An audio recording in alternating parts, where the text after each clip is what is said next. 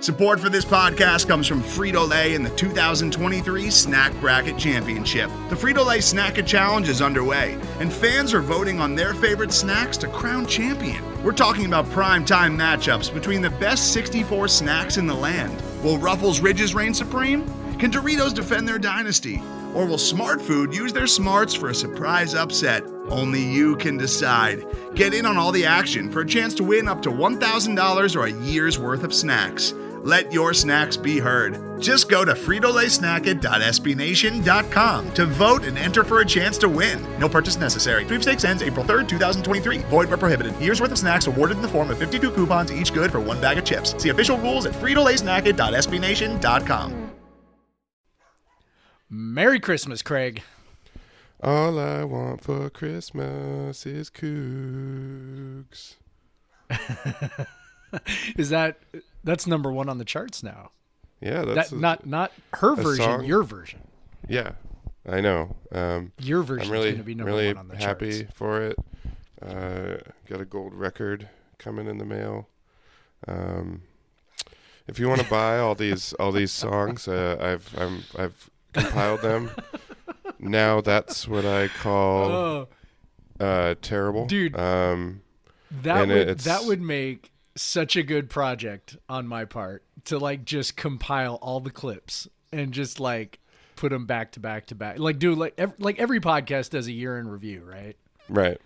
Like I should do that. I should go back through all. This is episode 62, if you can believe that crap. They don't all have songs. Like none of the previews that's have true, songs. They don't. So maybe you got about that's like true, but the rest of them do. 47 or so. Yeah, because there were a few where you were like, I just don't have a song. So there were a couple of those. But like the rest, so there's like 40-some songs. I think the song started at the Ernie podcast, the Ernie Fired podcast. I think that's when it started. It might have been because you were just so excited. Yeah, I just had to sing. That might have been it. Yeah, just had to sing. Well, anyway, well, yeah, this Merry is Christmas, podcast. Christmas Eve. Yeah, Merry Christmas Eve as we record it. You'll all be, of course, sitting around your fires on Christmas morning listening to this podcast. That's right. As no is better tradition. way to wake up. The podcast, of course, is Podcast versus Everyone. I'm Craig Powers. With me is Jeff Nusser. It only takes us 5 minutes into the podcast to remind everyone of that. It's only 2 minutes. It's only 2 minutes. It felt like 5 minutes. Every time I talk to you, it just everything feels twice as long. Yeah. Yeah, that's the magic of podcasting right there. That's my students would tell you that too. Every time Nusser starts talking, it feels like twice as long as it actually is. So, that's what teaching's all about right there. Getting young minds to dread you. It's great. Well, it's Christmas Eve. Do you have any silly Christmas Eve traditions? We don't, but so our family is probably a lot like a lot of families where you end up trying to coordinate multiple Christmases with multiple families and weird stuff like that. So we actually started, it's Christmas Eve. We started our Christmas yesterday on the 23rd with part of Sarah's family and, did some of that, did some gift exchanging last night, and then we'll, do some gift exchanging tonight with more parts of Sarah's family, and then we'll have our full Christmas tomorrow, where we'll open up presents with the kids in the morning, and then we'll go to my dad's in the afternoon. And by the day after Christmas, I'll be exhausted and need to sleep for about 24 hours. About the only tradition that is I don't know. Like I don't have a weird one. I don't know. Do you have a weird one? No, Amanda and her brother always watch the 24-hour marathon of Christmas Story. Like they keep it on the entire time and actually watch it. So they just watch it over and over and over again? Yeah. I mean, you're doing stuff throughout the day, but it is always on, like all 24 hours. So that there's no one, you're not allowed to watch that movie before Christmas Eve. I don't know. Like we've already done a Christmas, like on last Friday. We did a Christmas Eve with my sister and my mom. My mom was flying up from California and she was staying with us, and then she went to stay with my sister, and they they couldn't drive over to Yakima, so we did a Christmas Eve dinner like on the 21st or 20th. Nice. So I made a turkey and all the sides, and then Amanda really wanted a turkey because her mom makes the roast, the prime rib, and so we're having that tomorrow. But yeah, so I did all that, and then we did a full on like Christmas morning. Like I stuffed stockings. We told B that Santa was coming. We let her open like one of her presents. Dude, she's gonna be so confused. Yeah. So we told her, this is practice. Or Santa knows we were having a Christmas. I mean, she's 2; she doesn't care. But the big thing has been getting her hyped up for Christmas and Santa. It's been pretty fun. Just being it's not hard to get her hyped up, dude. She is easy to hype. Yep, for sure. So yeah, that's been fun. I don't know. I can't think of anything weird that we do. We're pretty standard stuff. I don't know. Yeah, it's like my dad and his wife will come over to Amanda's parents' house to make it easier for us, which is nice. That is nice. Yeah. Oh my goodness. Yeah, that's pretty awesome. Keep it nice and when tight. the in-laws get along like that. Yeah. Yeah, that's perfect, man. That's actually I wish mine was kind of like that. That'd be nice. Yeah, the other night, right. the other night, it's okay. Like 3 days of Christmas. I mean, yeah, go ahead. I said the other night, my dad and I went to a brewery, and then we came back, and we came back to Amanda's parents' house so he could see B because she was staying there and she was about ready to go to bed. And I was just like wanting to have a beer, so I didn't have to, because I'd had to drive him home. He doesn't live far away, but like I was like, I don't want to drive him home. So I talked him into staying the night. Good idea. Yeah, I just talked him into staying the night so I could drink beer. It's like, Dad, don't you want to just stay here? You don't got to work tomorrow. Just stay here. Oh, that's perfect. Yeah, we kind of did a similar thing last night. My tradition on Christmas is pretty much like everybody else's tradition, which is to drink, like you were talking about. And yesterday it was just straight vodka and cranberry juice. So we were gonna go somewhere to see someone afterwards, and I was like, yeah, why don't you just come over here? I don't want to, Yeah, I want to stop this anyway, trade. Yeah. All right. But the kids love the fact that it takes multiple days. Like, it's the adults that are like, all these days. The kids are like, dude, 3 days of Christmas? That sounds good. I like that. My kids are now bugging me for opening their presents from us today. And I'm like, no. No way. You have to wait until tomorrow morning, you little turds. And they're like, come on, please. And I'm like, whatever, dude. Your papa's going to show up this afternoon, and you will be so blessed that whatever. It's insane. My kids get more. I guess this is the American dream, right? My kids get more than I ever got on Christmas, and that wasn't for the lack of my parents trying. That was just like that was just my grandparents weren't involved at all, like their grandparents are. So it's like I said, American dream. Is there any Coug stuff on your Christmas list? Oh, hell yeah. Like, how about I don't know, like any Coug gear. I mean, my family knows they can get me anything, Coug related. Right. And I'll be like, oh, this is the greatest thing ever. So I actually, so here's a funny story. So Sarah is a very stressed out gift giver because she is such a good gift giver. And she's like, she always wants to make sure the gift is just right. So she bought me a couple of sweatshirts off Fans Edge. Yeah. And ordered them. And so like I am currently at a size where sometimes I wear a size large and sometimes I wear a size extra large. And it just kind of depends on the company. And even with like Nike's the perfect example, right? Because some of Nike's stuff is pretty big and some of it's pretty small. And it's like sometimes it's not even like it doesn't even go with when they say athletic cut versus regular cut or whatever. No.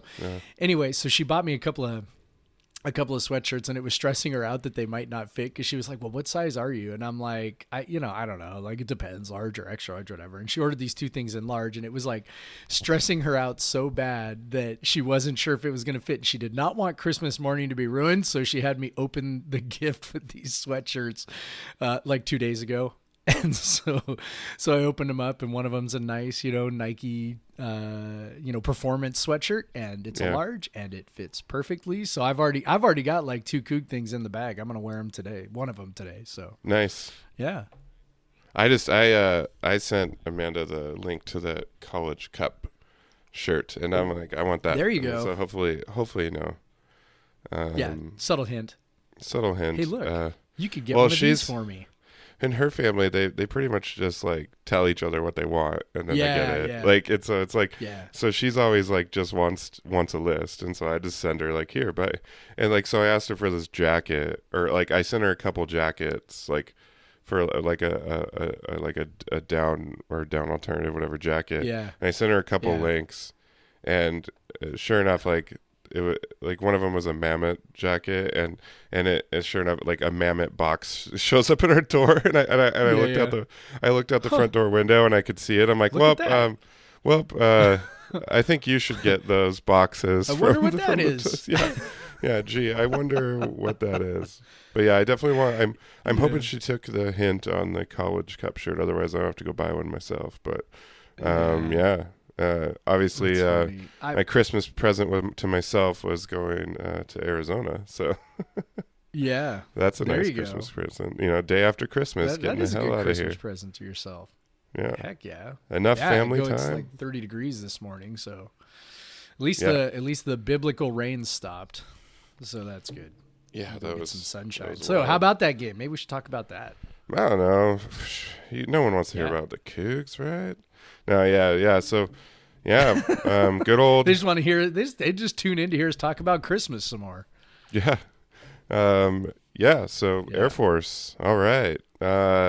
Triple option. So have you done your normal research for that, or has Christmas interfered with your normal research? Well, I've done a little bit, but I haven't written or anything. So I've definitely like looked at this, like, the same stats, but I haven't dived into them, quite as much as I normally would have. But I guess, I usually post my preview about 2 days before. So I imagine I'll try to Christmas Day.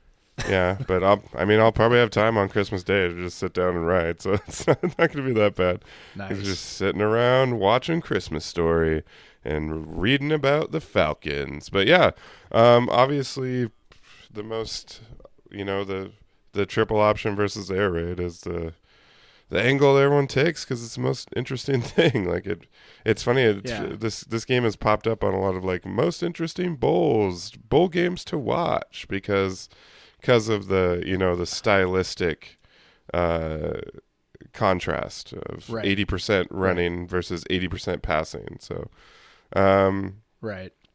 Yeah, obviously I'm guessing a lot of people watch the Army Navy game that listen to this podcast. That's kind of a nice preview into what type of offense. Interesting thing I noticed is in these triple options that service academies use, and from watching some highlights of Air Force, they do incorporate kind of the modern spread option stuff into their repertoire.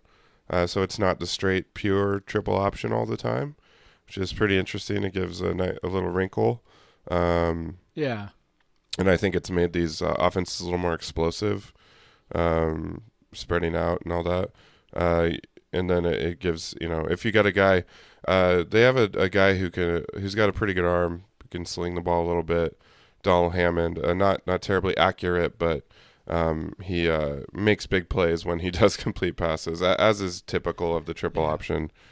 You're hitting long passes when you do throw the ball, and right. typically I mean, the idea is you don't have to be all that accurate if dudes are running wide open downfield, because you have completely fooled the defense.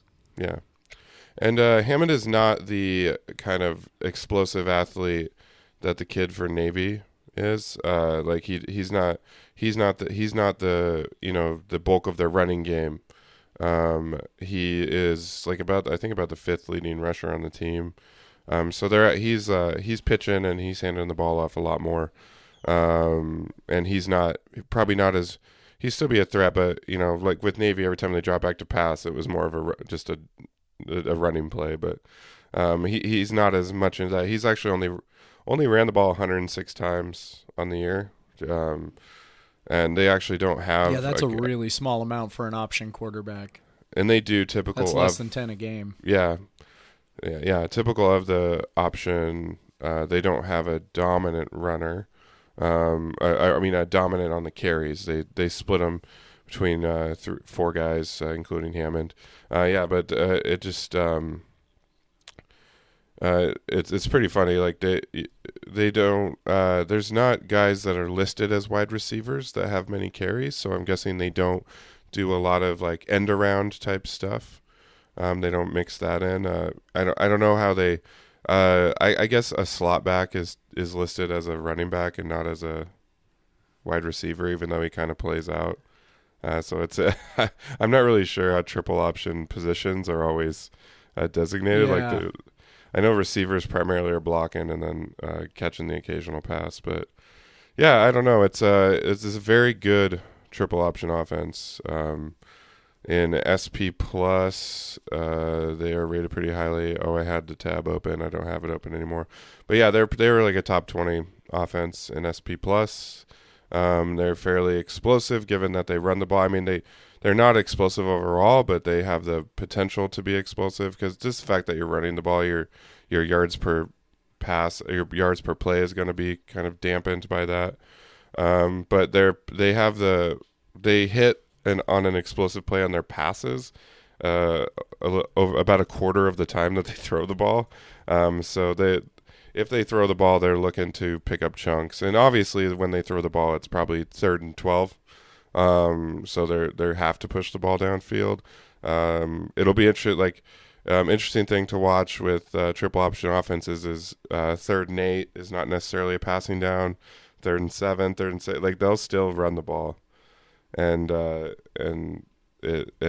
honestly, I don't think our defense can stop it. I don't know. Like I just there's any sort of option, anything. I just don't know if like they've been disciplined. They haven't showed that much to be that disciplined this year in anything. Especially like we talk about gap integrity and things like that. I think that Air Force is going to move the ball pretty well. Yeah, I mean it's. Okay. So whenever I analyze a bowl game, like I do it with like the biggest grain of salt that I can possibly muster, right? And I think you and I are both on the same page on this. That bowl games are just very weird exhibitions, right? And trying to figure out what's going to happen is sort of, I mean, think of all the things we've seen in bowl games just since, Mike Leach took over and some of the weird stuff. Like, we lose to Colorado State with, just a completely bizarre sequence of events at the end of that game. Win the Sun Bowl. That was a fairly normal game, but until it snowed. You had until it snowed, so that was weird. But it was like it didn't seem like there was any kind of like major weirdness. Right. And then you had the Minnesota game, which it felt like okay. The major Minnesota, weirdness aside from Luke Falk running for the first down to clinch the game, true. That was he pulled the handoff. But anyways, yeah, that's right. But and that was back when the air raid was still crazy explosive under Luke Falk. Sophomore Luke Falk. Yeah. But yeah, you had that Minnesota game, and we're all like, "Oh my God, Minnesota is such a train wreck." And remember, Tracy Claeys was the coach, and they had a whole bunch of dudes kicked off for sexual assault and. Yeah, like all this weird stuff, and you're like, oh my God, they're gonna go in and trash them. And we were, super excited to be in the Holiday Bowl, right? Like that was kind of the big thing, because that was, we were still sort of brand new at this bowl game thing, more or less. We were like, whoa, second bowl game in a row, and we're going to the Holiday Bowl, and this is so great, and it seemed like everything was lining up in our favor, and then that was like the worst game I've ever watched. Like, yeah. I mean, outside of a beatdown, it was just like our offense could not do anything, and the defense played pretty well, but there was that tipped pass in the end zone that ends up in a touch, and you're just like, fuck, like this is ridiculous, right? And so and then Michigan State the next year, of course, that was a mess too. It's just, yeah, I mean, it's these games are tough to figure out, and so I can talk myself in anything, right? I can talk myself into, our defense has had 3 weeks to prepare and they're going to do great. They'll no, they haven't been disciplined, but they're going to be disciplined this time, because they've had 3 weeks to just singularly focus on the triple option. And then I talk myself into, but no, they've been shitty all year long. So of course they're going to be shitty in this one too. And then I'm like, yeah, but our weakness is our secondary and they don't have to actually cover anybody on this. And so, you can talk yourself into anything. Of course our weakness is our secondary, but that just means it's, that doesn't mean that the other two are the other levels are strong points. No, they're better. Yeah, so I don't know. I mean, it's just kind of whatever. It's to your point on the secondary. I do. Yeah, to your point on the secondary, I do think it's pretty inevitable that Air Force is going to hit a big explosive passing play. Sure. So like they'll get. There'll probably be some frustrating, like if they actually hold the triple option to a couple short gains and force them into a passing down. Yeah, it just it just seems like they're gonna hit some big plays and it's gonna be frustrating. You'll be like, what is Air Force passing the ball on us? And it's like, well, because we suck at defending the pass, and we have all year, and that doesn't change just because another team doesn't pass as much. Even when they do pass, they're probably gonna be successful, and when they run as well. It seems like the key with.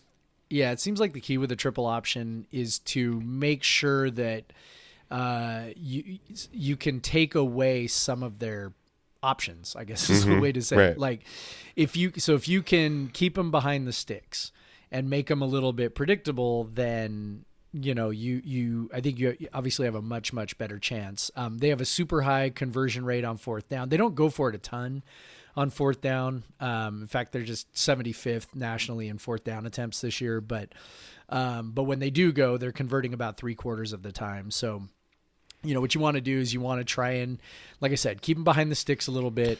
If you can get a negative play, all the better.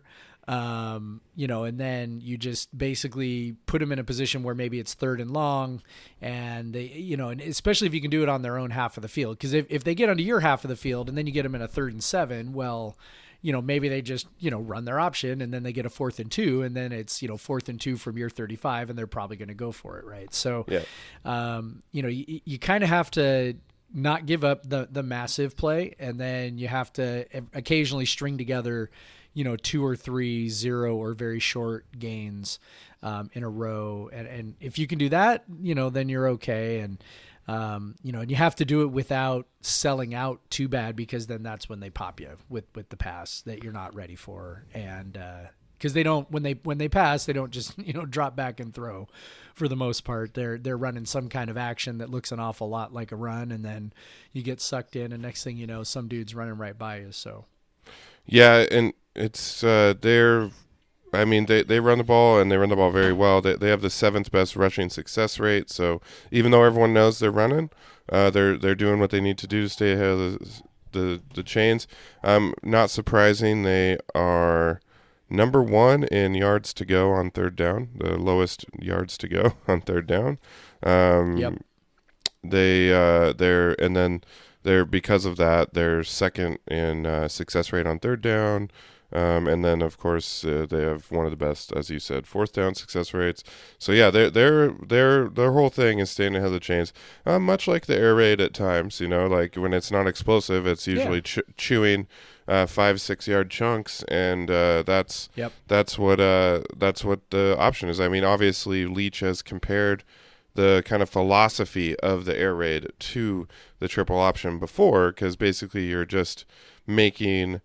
making the defense defend more players. Now it's not about as much as about space as the air raid is, but obviously with the spread option, they do spread the teams out a little bit more.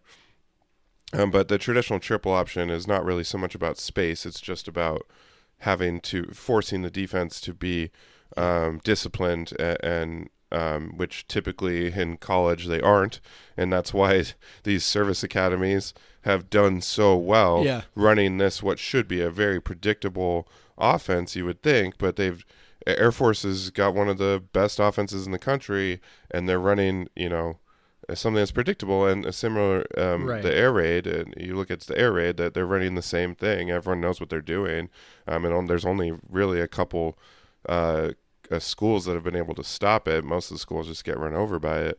But it's the same thing with the triple option. Air Force is in a pretty good conference, the Mountain West, and they're able to win 10 games on the strength of this offense.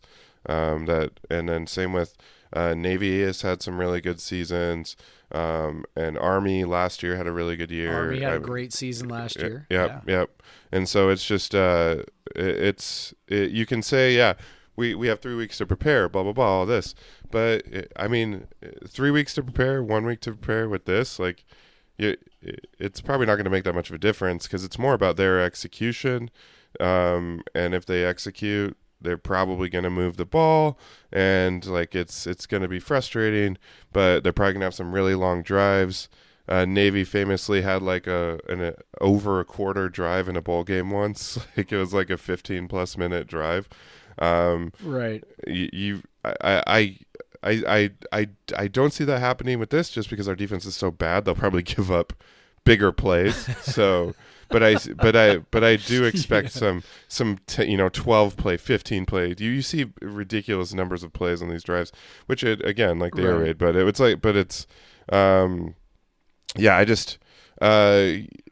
don't know. It's going to have to be the kind of hope they can string together, like you said, string together 3 plays in a row where you do well, force them to punt 3 and outs, and try to get as many of those as you can, because it feels like if you don't get the 3 and out, once they get rolling, it's going to be tough to stop.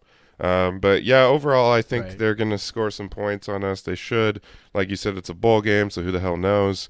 But yeah, I think truthfully, I'm going to the game, and I think it'll be. I don't think I've ever seen a triple option offense in person. It'll be fun to watch where you can see the whole field and see how it's being defended, and plus it keeps the action in one spot. So you with the air raid, you're picking out which receivers to look at deep and picking out which coverages to look at. But with the triple option, it's just look at those 3 guys. You got the fullback, the slot back, and the running back, and then the quarterback. And they're just gonna pick one of those guys, and it's gonna be wild to watch, and then come out on the other side when it's just nothing but slinging the ball the whole time. It's gonna be fun. I'm really excited about this. I think this is about as an interesting of bowl matchup that you can get outside of playing a major school. I totally agree. Yeah, and plus it's kind of fun because it's Air Force, there's no, I don't really care as much if they lose. I don't know how to put it, just because it's you don't get that much status for beating Air Force, and you don't get and if you lose, it's kind of wow, they ran the option and you can't handle it, because they beat a lot of teams that they shouldn't beat. Yeah, so I don't know. I've had no anxiety about this game. I haven't even really thought about it that much, other than the fact that I'm just excited to watch the triple option versus the air raid. So it's kind of funny. I know they're going to move the ball on us. It's kind of there's nothing on the line. It'd be nice to end with a winning season, to kind of keep that string going. Those losing that happened after the Colorado State game. It was I don't know. Now you're 6 and 7. Yeah, you're 6. You look at those list of records, and it's 6 and 7, and it's you finish with a losing record. it sucks. And so in that respect, I really, really would like them to win the game. Just because. I mean, of course, that. yes. But yeah, I'm with you on the rest of it. It's just sort of like, as I said, bowl games are weird. Weird shit happens. I fully expect this to be, drunk as hell. And it's just whatever happens, and I'm gonna try and enjoy it. I mean, we look at so they should have won the Colorado State game. They really, I know this might be sacrilege with a lot of people, but they really deserve to lose last year's game. If you look at sort of how each team did, we basically I'm not gonna say we got lucky, but a couple of well-timed turnovers, really made the difference in that game. And so, and the ball bouncing, fumbles that we recovered, things like that. So, it's just that's just kind of the way it is. And I expect this game to be kind of crazy. And I'm hoping I just get to enjoy it. Like that's kind of my threshold for bowl games is, I really, really want them to win last year because I want them to get to that 11th win. On this one, I'm like, let me enjoy it. Let me enjoy the fact that, our offense is going out there one more time. Let me just, feel that Coug fun one more time before football season ends. And then, we have to endure another, 8 months without it. Yeah. And, we'll talk about the offense in a second. Obviously the offense not doing well would put a damper on a fun game. So let's take a break and then we'll look at the air raid versus a service academy sized defense. Today's episode is brought to you by Cars.com. With over 2 million vehicles and 50,000 more added every day, Cars.com will match you with the perfect car for you, your budget, your life, your style. And if you're ready to say goodbye to your current car, Cars.com will get you an instant offer to cash it in. Just start by entering your license plate and get matched with a local dealer who will write you the check. So whether you're looking to buy or sell, just go to Cars.com. It's magical. We're back. So if I think, before the break, I said a service academy sized defense. You would expect to not find guys over like 280 with a service academy. But they actually have some big dudes. Like they have a couple 300-pound offensive linemen, but they have a defensive lineman that is from Everett, Washington. Mosise Fafita. He is 6'1". How come we didn't recruit that guy? We wouldn't have won an Apple Cup if we'd recruited that guy. Oh man, He's from Washington. You look at this roster. I think they got like 5 or 6 guys from Washington. We are doomed. They're just gonna care more. Yeah, they're gonna care more. But anyway, so Fafita is 6'1", 330. Fafita. It reminds me of Tafiti in in Moana. I'm using my Moana. Like all I know of pronouncing Polynesian names is from Moana. So that's. But Everett Washington 6'1", 330. Like I have no idea how he's going to meet the Air Force weight requirements at that weight, and because he is a senior, he's going to have to lose that weight. A lot of weight. He's going to have to lose so much weight. But anyway, so you would think that they'd have some small linemen that we could push around, but he's a big dude. Outside of him, there aren't a ton of big dudes, but you got that hog in the middle. It's interesting. They don't give up. They don't stuff the ball very much. They don't get a lot of tackles for loss against the run, but they do limit like big running plays pretty well. So they obviously have a philosophy of just kind of keeping everything in front of them in the run game. But when it comes to the pass game, I would say that's their weakness on their defense, which is nice. Always good to see. They are pretty good on passing downs, but when it comes to just your every down, standard down against the pass, they're 87th. I'm sorry, I looked at the wrong stat here. Let me go back. Their And by the way, I need success to rate. interrupt you for 2 seconds because I just figured this out. We have a freshman offensive lineman, Yeah. Maaki Fafita. Oh, his wait. brother. Whoa. I just realized that. Like, I'm like, wait a minute, I recognize that name, and then I'm like, quickly looking at bios while you're talking. So there we. That's I really can't believe cool. Nobody's written about this. Theo Yeah. had to. I was Has like, Theo not that's written about like that? same name. Has Theo not Not written that I about saw, that? but I've Yeah, I also haven't been seen pretty checked out for about 3 days, cleaning Maybe my he- house and preparing for Christmas. Maybe so. maybe he's waiting to talk to the guys in Phoenix, because that's a pretty cool story. Yeah, he's the oldest. So the Mosese, if that's how you pronounce it, is the he's the oldest brother. And right before he was set to go to Air Force, their dad died, which I did not know that also.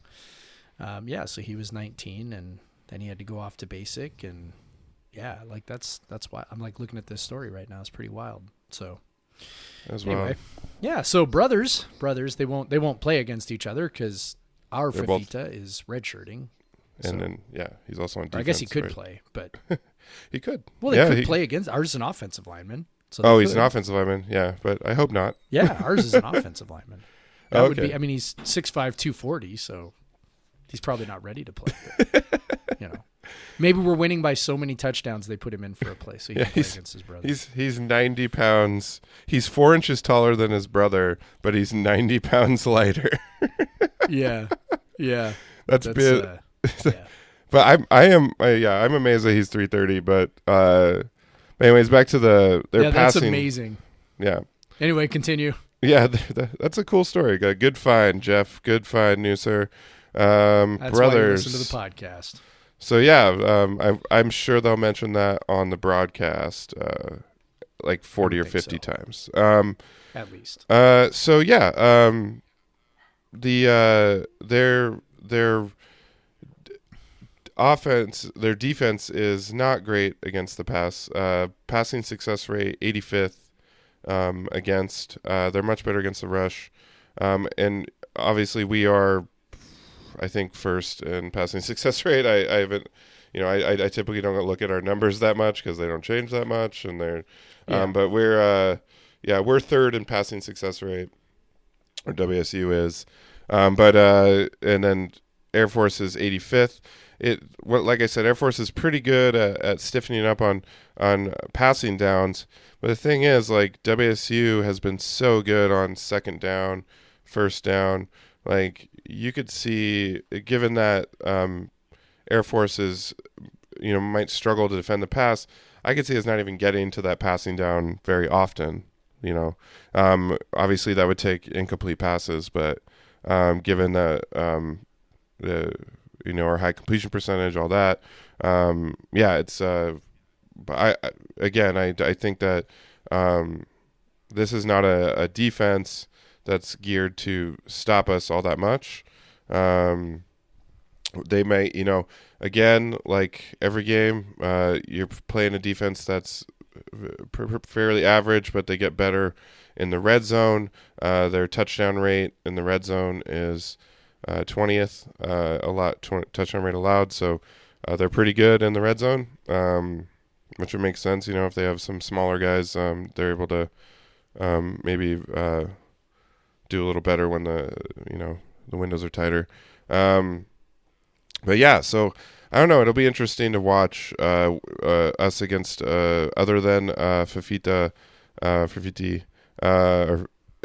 Fafita. Sorry, other than him, it'd be watch us to just be a lot bigger than another team for once. Like, that'll be pretty interesting. Yeah. Even on the other side, that would be nice. Our defensive linemen won't be quite as dwarfed by their offensive linemen as usual, and then obviously our mammoth offensive line is gonna probably it's gonna be interesting against their kind of DNs who aren't super big. Obviously you have Fafita, but the rest of the DNs aren't super big. It'll be interesting to see our line, because this is probably not our most athletic offensive line that we've had. Obviously, without Dillard, that changes that. So that could be something they have trouble with. Maybe just dealing with the smaller guys. But overall, I think our receivers should do well against their secondary. We should be getting a lot of 7-8 yard first downs and second downs, and move the ball again. With the bowl game caveat, we could just party a little too hard in that party town or maybe I'll be on Mill Street in Tempe. But who knows what happens? But I think again, I think Air Force will move the ball. I think we're going to move the ball. I think Gordon will have a nice send off in his final game. Hopefully we can see some of the seniors like Patman and Winston pick up some, have some nice moments, because obviously it's the last game for some real good players on that offense. It'll be a bummer to see some of them go, but so you kind of hope that they show out that one last time, like you were hoping last year. You really wanted to see for some of the seniors to get that last win, get that 11th win. You wanted to see Gardner Minshew have more fun in his last game. But so, guys like Aesop and Patman, who are really the only seniors in the wide receiver group. Well, and Gordo's only 600 yards away from the NCAA passing record. Yeah, I know some people don't like to talk about these things because the team didn't win enough games, but that's special, right? So, 600 yards is a lot, no doubt. He's only done that once this year. So, he's thrown for over 400 about 7 times, something like that, right? And what it's really going to come down to, as I think it typically does, is what I think we referenced this kind of when Air Force was announced, which is the idea of how many possessions are we actually going to get. Yeah. And that's sort of the wild card, right? And when you get those really big passing numbers are in games when there's lots of possessions. I mean, you look at, Connor Halliday's single game record, right? That was a direct result of giving up 2 special teams touchdowns. Right. And the game against UCLA, kind of the same deal, where it was you racked up all those yards because all of a sudden you're giving up, quick touchdowns, and, there was a special teams touchdown in there too. And you're just so that's kind of how that goes. So if the defense plays okay, then, if the defense just gives up big, if defense plays okay, right, so or they just give up big plays. Yeah. The defense has to play either very well or very poorly. It's one or the other. And it's so if they just play okay in the middle, you're probably looking at 10 or 11 drives, and 600 is probably off the table. So yeah, that would be very difficult because you're going to need 50 to 60 passing yards per drive, which is very difficult. You got to be hoping for some bad field position. That's a lot. That case. Yeah. That's a lot. That would be a lot of bad field position. And anyway, but that's an interesting, like I said, I know some people they're like, I don't care about records. I don't care about wins. Okay, well, good for you. But I think records are cool. I think they're cool as hell. When I look in the record book and I see, who threw for how many yards, and I see one of our guys at the top, I think that's awesome and super cool. And I want it. Yeah. So that's I don't care that the record this year was bad because the defense was trash. That's anybody who puts that on Gordon is a fool, and I have no time for that. So I want to see more fireworks out of the offense, and I want to see him take a chance at that 600. Let's go. Let's try to get it. Yeah, that's part of the fun is just getting to watch this offense one more time. Definitely, It's been the best offense that Leach has had at WSU. Yes. And the most explosive one. Gordon's yards per pass are well above what even Connor Halliday did in 2014. What Falk or Minshew ever did. So this has been a fun offense to watch. Obviously, it's been dampened by some losses, and I get what people feel that way because it's not as much fun.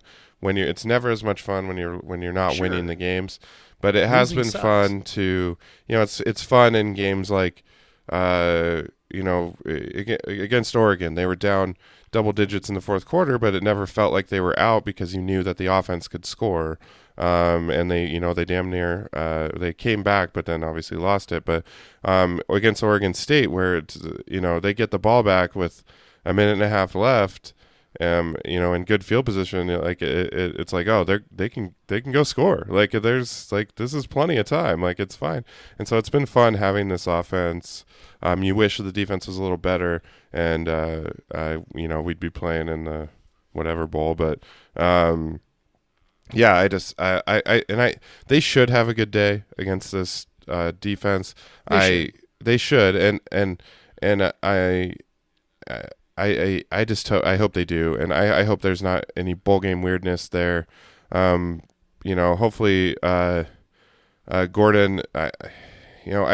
I feel like at times he's pressed a little bit because I think they feel like they have to score every single time or they're going to lose, which for good reason. Because so I think it's true. and we saw like in the Apple Cup, he started taking some chances, and we've seen in a lot of games he kind of makes some risky throws just because I think he feels like he needs to make a big play. Right. So I'm hoping that he's able to keep that out of his mind, and they just score points on and like get chunks, but there'll be guys open, just find them, and it should be, I don't know, it should be it should be fun to watch this offense move the ball again, and after we always get that sour taste in the final game of the regular season, but I'm glad that they get another game to show off, and I'm glad it's not against some like San Diego State or some like ridiculously good defense that'll just make it boring. But right. It's nice to play right. like basically an average defense, and when you have a elite offense, that bodes These well are the for you. games where we've done well this year, right? It's where it's strength on weakness on both sides. Yep. It's when we go strength on strength that it's not gone well for us. So I feel like this is this is going to turn out. I don't know. I mean, at the very least, it should be exciting and interesting, and people really enjoy. People should just enjoy this offense one more time, because it's likely to be just a little more painful next year. It'll still probably be good because that's what we do, but it won't be. It probably won't be like this, and so enjoy it. Enjoy it, because try to remember what it's like when the offense is painful, man. It's not a lot of fun, and this is a lot more fun to watch. So enjoy it. Yeah, and I know there's always quite a lot of emotions around the bowl games. I think I think it's similar to the Apple Cup. I think there's a lot of people that pay way more attention to the Apple Cup and the bowl game and not much else. So because I still people complain about the New Mexico Bowl still all the time. Like, I feel like for a lot of Cougs, that's because that was the first bowl game in forever. I think a lot of Cougs who don't usually pay as much attention to the ins and outs of the season, like, remember that game because of the poor clock management, and so like they still they still point to stuff like that, but like we've talked about, these games are weird. And there's not a lot of like predictive value. They will be used as for next year's rankings. Value. Like the reason we predictive value. The reason WSU started ranked this year is because they won their bowl game. Like that. It's going to have. It's going and UW will have because they stomped Boise State. They'll start with a better ranking next year, and so that's just how it works. So people use it as a predictor, but really, these games are just weird. And we've seen teams just get run over because like a lot of people just don't care that much. I'm sorry, I don't know what they're doing out in the living room, like a vacuum or something. It's incredibly loud. Hopefully you can't hear that, but yeah. So I don't know. Okay, that's good. But yeah. So there's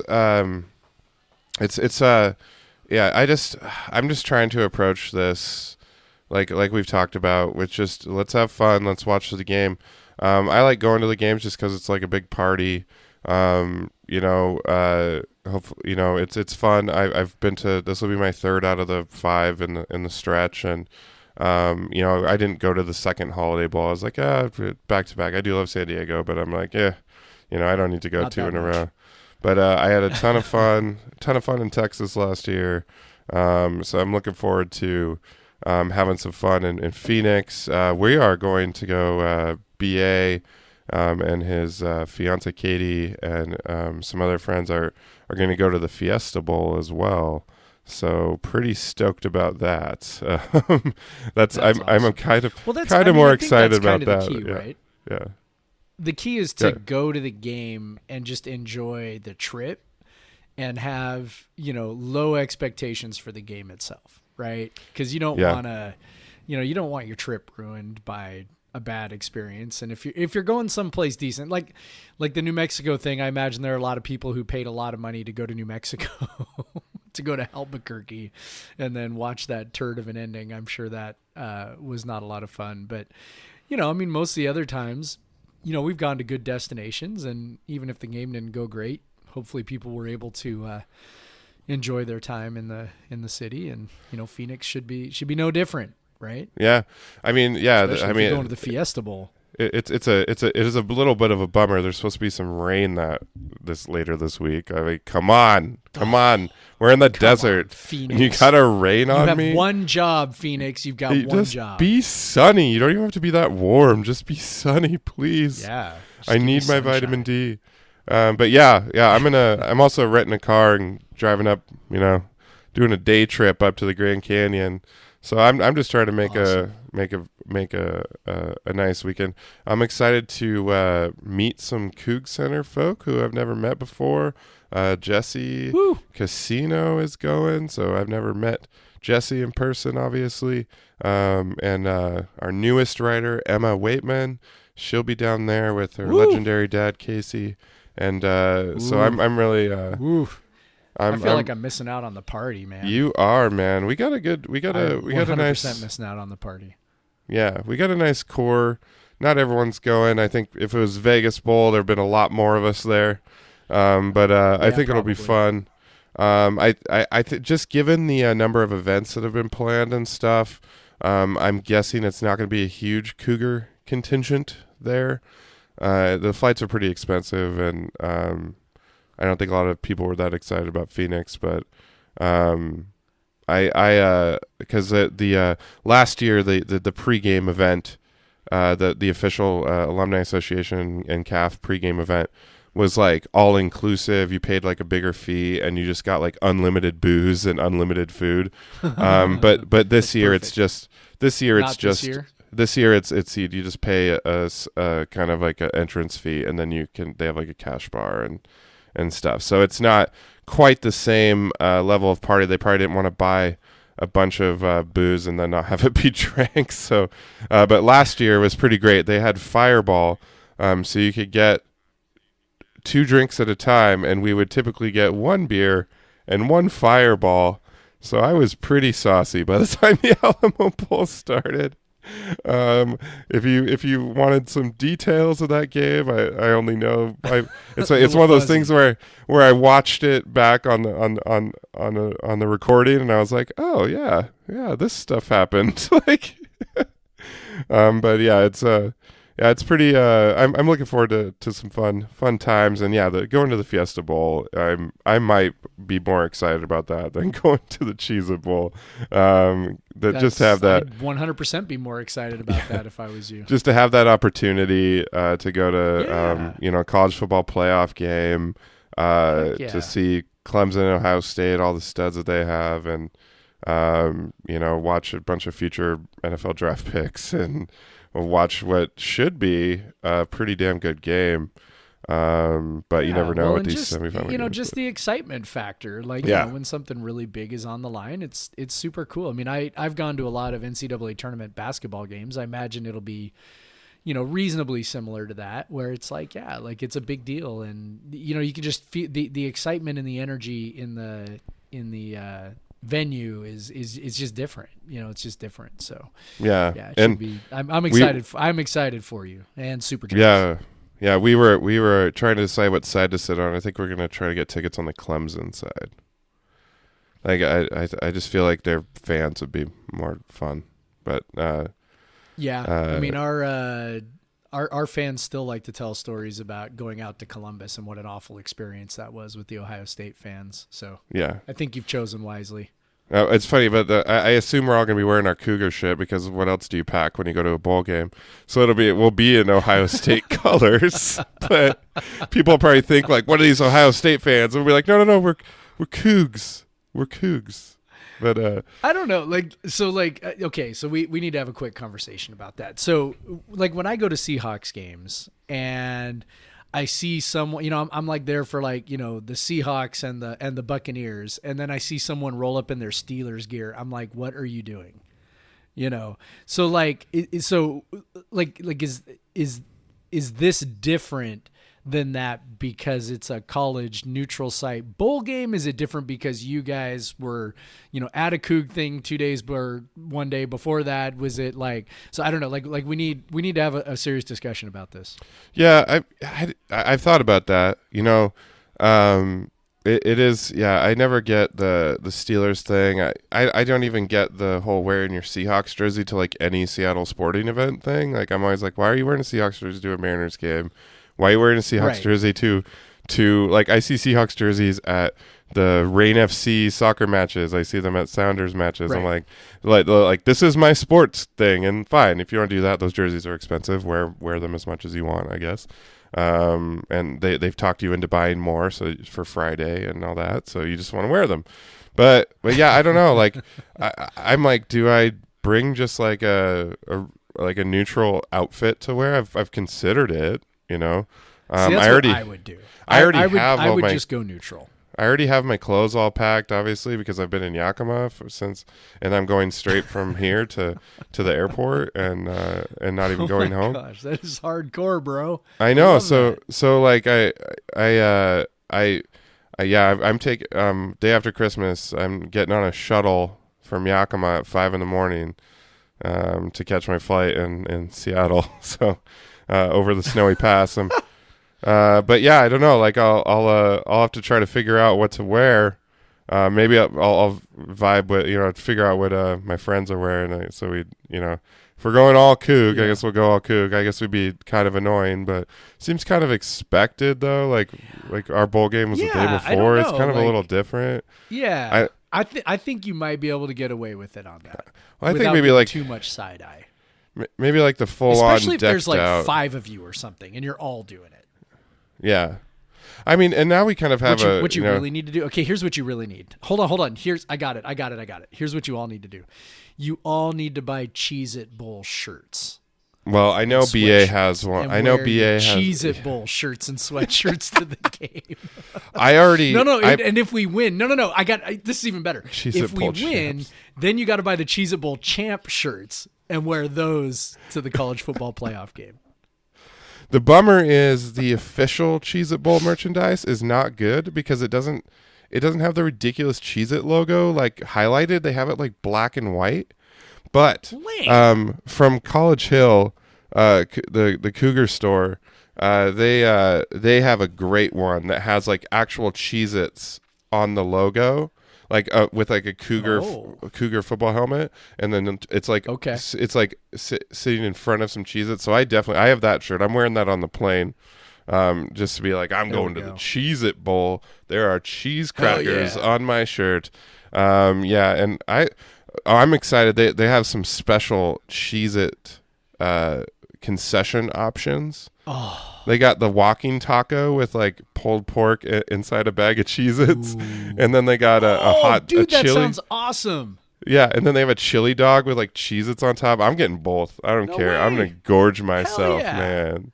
Oh my gosh. Like this is really the best worst bowl, right? Yes, it is. You go to the Foster Farms Bowl and you're like, oh yeah, chicken. It's like, but it's like Cheez-Its. Who doesn't like Cheez-Its?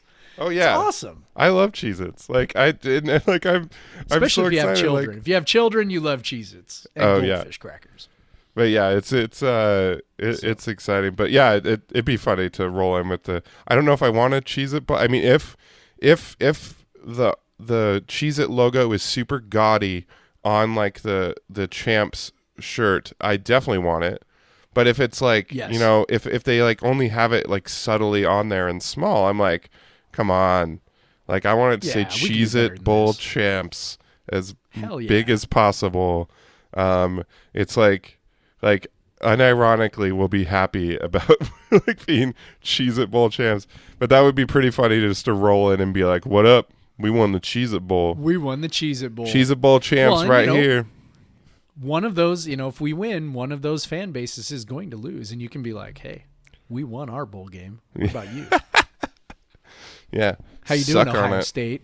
Suck on it, Buckeyes. Why don't you just go cheese it? Isn't that a term? Cheese Yeah. it, cheese it. Yeah, something like that. I don't know. No, it is. It's like a slang term. Okay. Cheese it. Used to urge someone to stop doing something. Cheese Really? it. Here comes Mr. Madigan. Really? I have never once heard that in my classroom when I have walked in on my students. It is listed as archaic, Okay.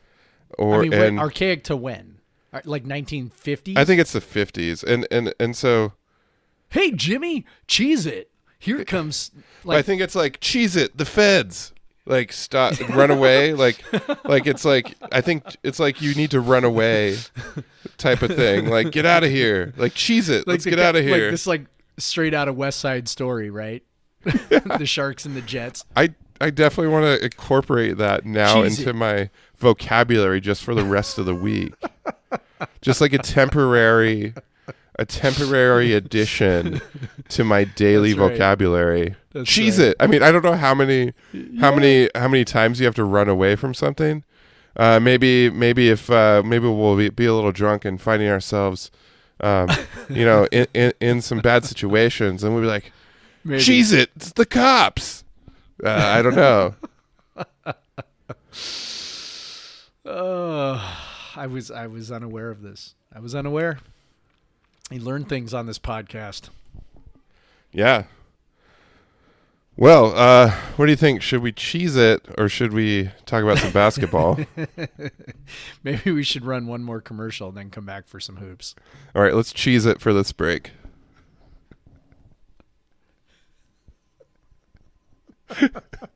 We're back.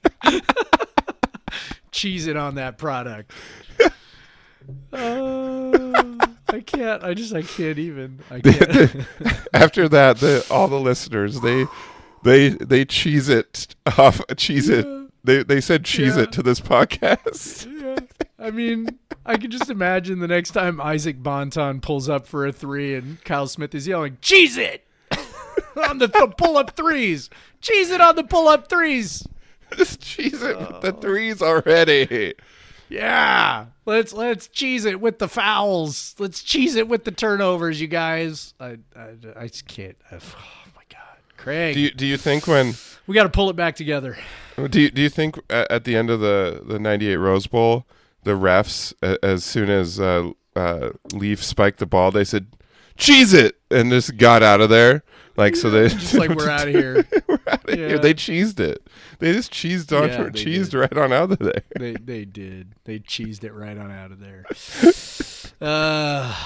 Hoops. They won another game. They won another couple of games since we man. talked last against two teams that were decidedly horrible, which we knew were horrible. And so, even our offense can even look good against those guys. Yes, our offense looked good, except for turnovers. Like, what is this about? We're cheesing the ball just all over the place. Okay, so here's my theory on this. It's so we noted earlier in the season just kind of how rugged the offense was, right? I mean, it was basically give the ball to Ellaby, give the ball to Bonton, and just let them, do something, right? And everybody Right. else just standing around. So my theory is that while, yes, there's been an emphasis in not turning the ball over, I do think that's obviously real.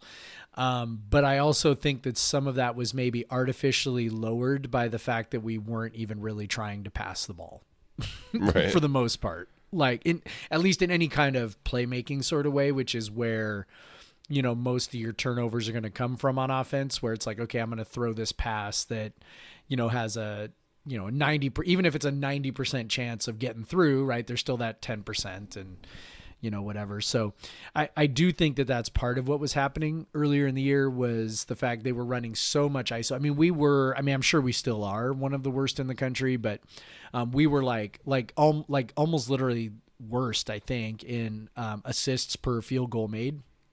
As a team. And so that just says, okay, at that point, you're running a lot of ISO. You're not really running a lot of actions that involve a lot of passes. You're just, Bonton's pounding the ball, Ellaby's pounding the ball, and they're shooting long jumpers instead of driving to the basket, which is, turnovers happen in there too, right? Because you get stripped going to the rim, et cetera. So basically what happened, I think, is that the offense is getting a little more fluidity. And there's, I think, a little bit of an adjustment now. Now we're making more passes. We're looking for more passes. We're looking to, get the ball to people as they're moving to the basket, things like that. And those are just going to result in more turnovers. So I think there's some of that. And I think you saw that uptick happen against Idaho. So they've been over 19% turnover percentage in, 4 of their last 5 games, which, that number probably doesn't mean a whole lot to a number of people, but let's just say in their previous, their first 7 games, they were only over 12% over 12% 2 times. And it was 17% and 18.5%. So it's like those are really low numbers. And the national average is roughly 19. Right. So if you are in the mid-teens, then you're doing fantastic.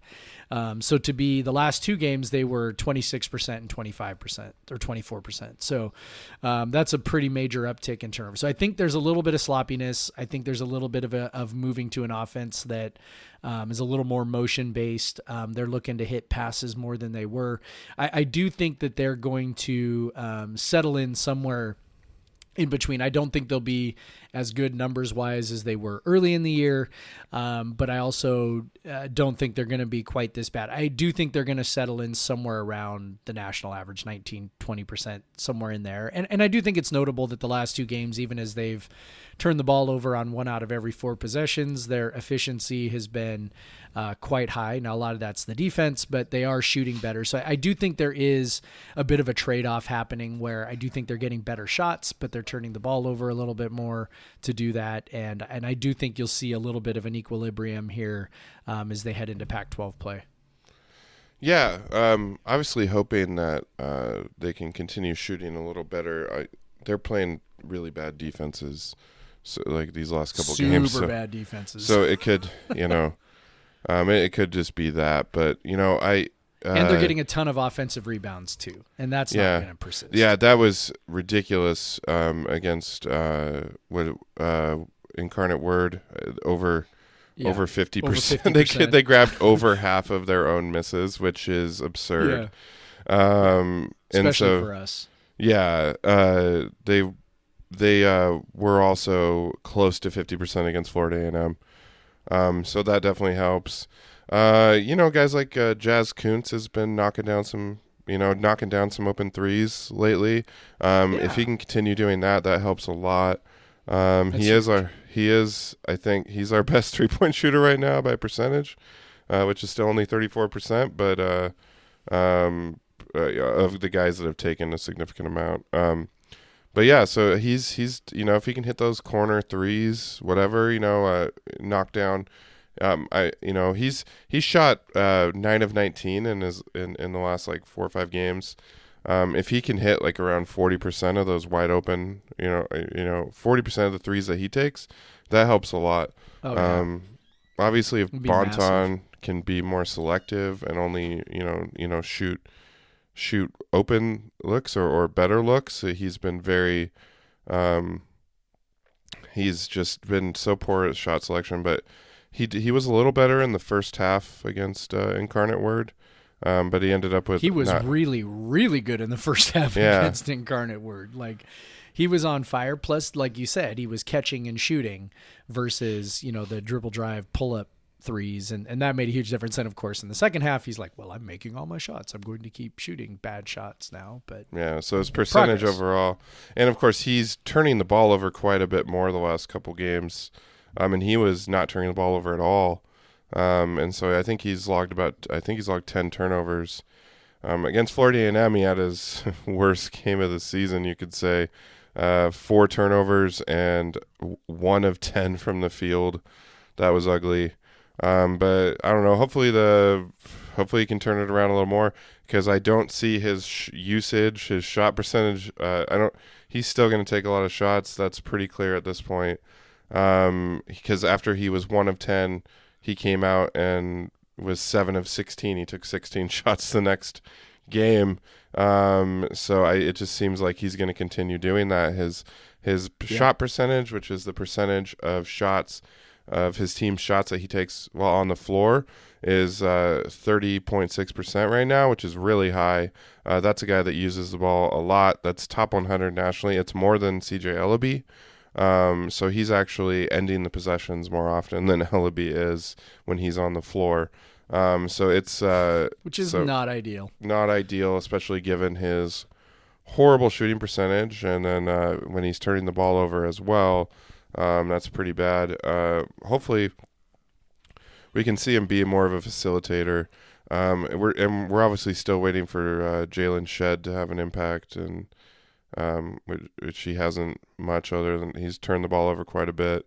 So that those guard positions are kind of important going into Pac-12 play. If they can't knock down shots and they're going to be giving the ball away, it could be rough. But I don't know, like I think we're always going to be in a game if we can stay in a game if Ellaby is on.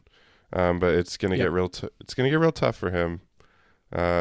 He has been, I think, in recent games, he has been more aggressive, getting to the free throw line, drawing fouls. That's what he's going to need to do to be successful in Pac-12 play. He's going to need to get to the line more. He's obviously going to have to knock down threes better. He's just not done that well this year. He's not been a good three-point shooter, but hopefully, as you mentioned, as the offense matures a little bit, he'll find more just kind of in rhythm shots rather than what he's been doing now, which is kind of dribbling and pulling up and taking much more difficult threes. So hopefully those percentages can tick up and they can do a little better.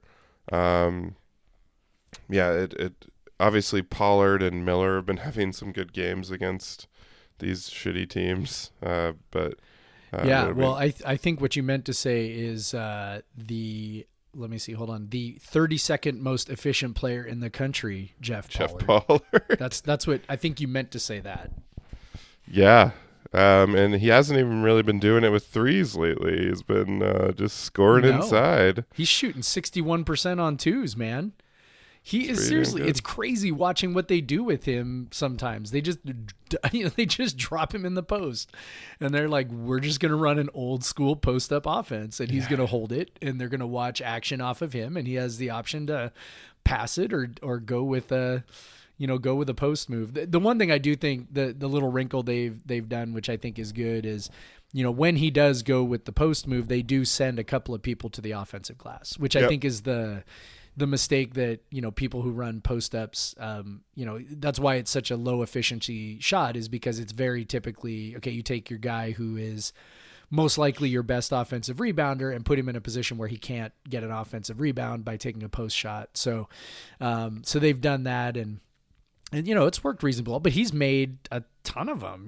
Look, if you're going to make 60% of those, then that's a reasonly efficient shot. So he's got good that. For him. He's got that little hook cool. He's been using. It's been fairly effective. I don't know. He's pretty good with it. Yeah, it'll be interesting. I don't know how well it works when you're playing against the long, athletic 6'10", 6'11" guys in the Pac-12, but yeah, we're really right now against Incarnate Word. Yeah, we got one more game against Arkansas Pine Bluff, number 345 in the country. Probably don't need to preview much of that, but then it gets real. They'll play the best team they've seen right off the bat against USC. That's New Mexico State currently is the best team they've played, but USC's a little bit above that. So it'll be they'll be testing it, and I'm actually looking forward to it just to see like what they look like against a better team. there'll be no one in the gym, so there won't be much energy. But it'll be interesting to see just like how well they do. Occasionally that works to our advantage, though. When it's because our guys will have just played, four games in front of nobody, right? And so, they're going to be somewhat used to that. And then USC is going to show up and the place is going to be just super dead, So I think we've seen at times when, visiting Pac-12 teams come in and there's nobody there and they're a little thrown off by the quiet. So hopefully that'll happen this time too. Yeah. And we'll probably talk more about those games next week. Yeah. But I don't know. The Cheez-It Bowl. Yeah.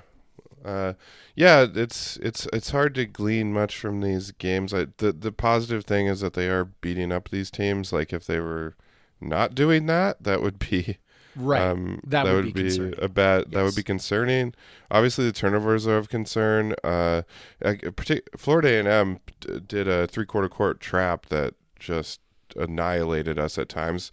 Of course, we got a bunch of easy buckets out of it, but also there was some stretches where they turned the ball over a bunch against that trap, and they were bringing in, Ryan Rapp and other guys just to see if anyone could, beat it. And so they had some bad stretches. So that's on film now.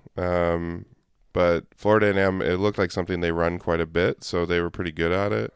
Hopefully another team wouldn't be quite as good because it's not something they always run. But I have a feeling we'll see that again.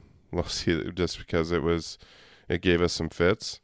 And against with better athletes, it'd be even more of a challenge. But obviously the ball handling is a little bit of a concern at this point. But if the offense can maybe there's a lot of confidence involved in shooting, in feeling good, and obviously even the best shooters are streaky. So hopefully just getting some good shooting games in the under their belt can be helpful going into Pac-12 play. And then I don't know, maybe finding this new great, maybe they're finding their way, like you said with the offense. Like, maybe the offense is like, who knew? Like, who even knew Jeff Pollard had post-up skills? But if it's post Pollard and crash the board, like, do what you got to do to score points. And hopefully they're figuring this out while winning some games. And it'll be fun to be 9-4.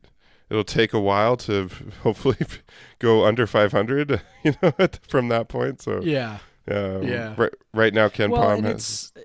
Like you were saying though, like the fact that they're showing well while playing these terrible teams is, part of what you want to see. And it'd be one thing if they were doing, the Ernie Kent thing, which is, okay, you're seeing, they're scoring more points than they typically do, but they're also giving up a whole crap load of points because the defense is still trash and whatever.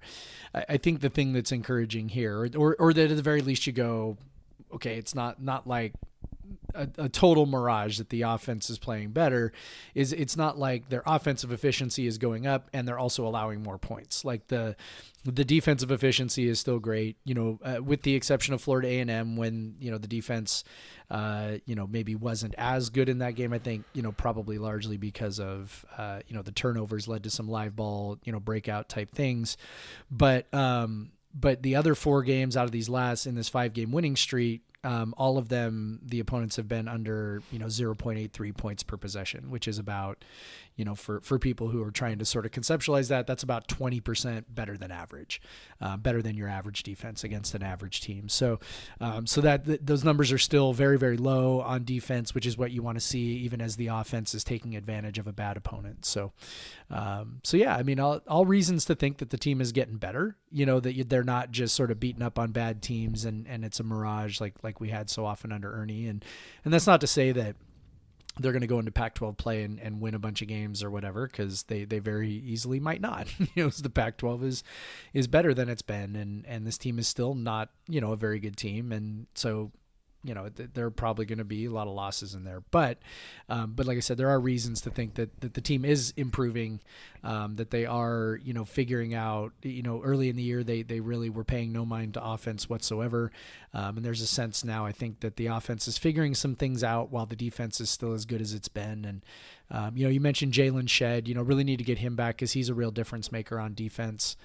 He didn't play in the last game. He was in street clothes, so I don't know what the deal is with his injury and how long that's going to take. But really need him. We really need to be as strong as we can on the perimeter because the interior is going to be a real struggle all year. So we need all those guys on the perimeter generating turnovers and stopping penetration. So. I'm excited to see what I'm completely with you on the USC thing. Like I want to see what they do against a team with Pac-12 athleticism and Pac-12 talent. Even though they're not a great team, they're obviously quite a bit better than us. So should be fun to watch and I'm excited for that. Yeah. Well, all right. That seems like a good place to stop. Seems like a good place to cheese it. Cheese it. Let's cheese it on this podcast, Craig. Yeah. Well, if you haven't cheesed it yet, feel free to subscribe, rate us 5 stars. Still so funny. Yeah, subscribe, rate 5 stars. You turned it into a past tense verb. Sorry. It's just so funny to me. If you haven't cheesed it yet, I'm sorry. Continue. All right, so subscribe, give us 5 stars, even though we won't stop it with the Cheez-It stuff. Write a review. We like those. Don't cheese it on the review. Tell all your family while you're at Christmas dinner, just all your relatives, just take their phone and go to their podcast app and subscribe to it without them knowing, because that'll just make our download numbers look better, and that'll be great. They probably don't have it, their phone's locked because they keep forgetting the passcode, so I think it'll be fine. But yeah, so go ahead and do that. Tell your drunk uncle about us. He'll love it. And I think it's time to cheese it, man. Go Cougs, Craig. Go Cougs.